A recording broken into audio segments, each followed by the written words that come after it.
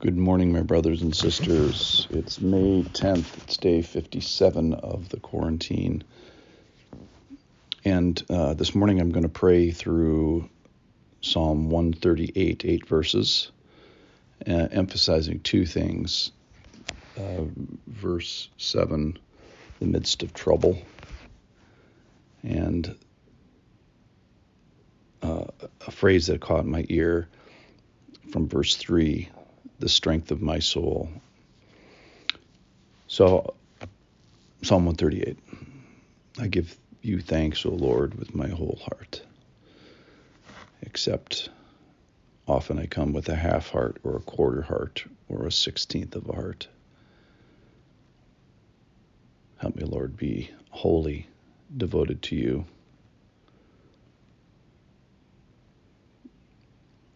Verse 1, before the gods I sing your praise.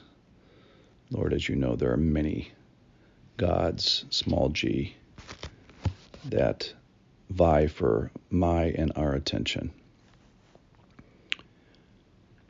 Verse 2, I bow down toward your holy temple, though I am tempted to bow down to many other things.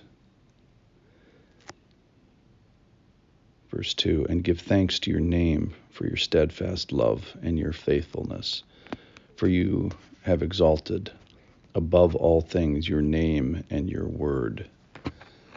That's true, Lord, but I often don't see your name and your word. I am often distracted. Verse 3, on the day that I called, you answered me. My strength of soul you increased. So, Lord, you know that I need to call and that I am challenged in so many ways. You are faithful. That's the good news, but I am not. I need you and have a soul that needs strengthening. Verse 4, all the kings of the earth shall give you thanks, O Lord, for they have heard the words of your mouth, and they sing of the ways of the Lord, for great is the glory of the Lord. And Lord, David must be talking about a future day, because the day that I see the kings of the earth and presidents and dictators do not seem to give you thanks, do not seem to have heard the words of your mouth, do not seem to have worshiping you and singing of the ways of the Lord and honoring the glory of the Lord. So that day apparently is not this day, and you know that. Verse 6, for though the Lord is high, he regards the lowly, but the haughty he knows from afar. Lord, it's only you that we can turn to, high and mighty and displaying your glory. And Lord, you regard the lowly. You are so good to us. But the haughty he knows from afar. Lord, you know I have sins, and no matter what they are, they go with haughtiness and pride and rebellion against you. Verse 7, though I walk in the midst of trouble, you preserve my life. And Lord, this whole psalm is on one hand about trouble and walking in the midst of it. And it's on the other hand about you preserving my life and your faithfulness and your character and your steadfast love.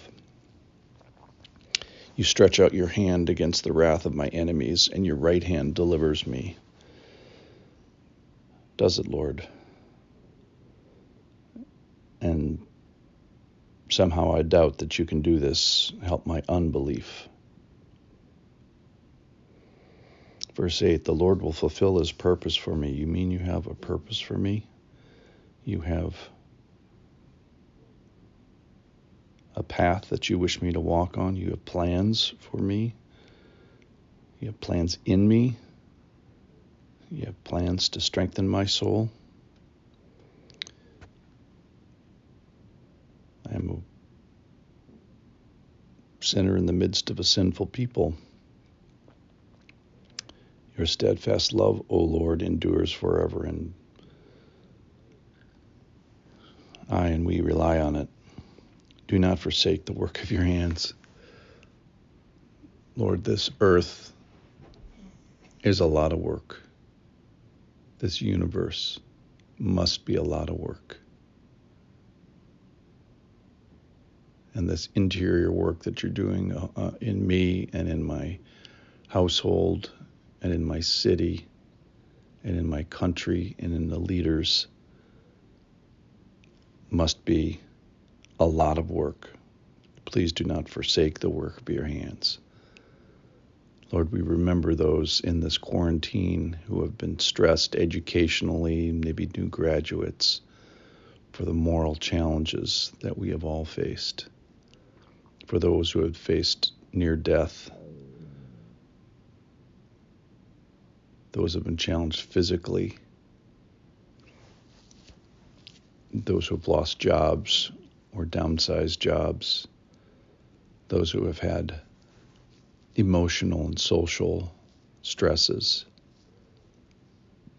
for the money stresses.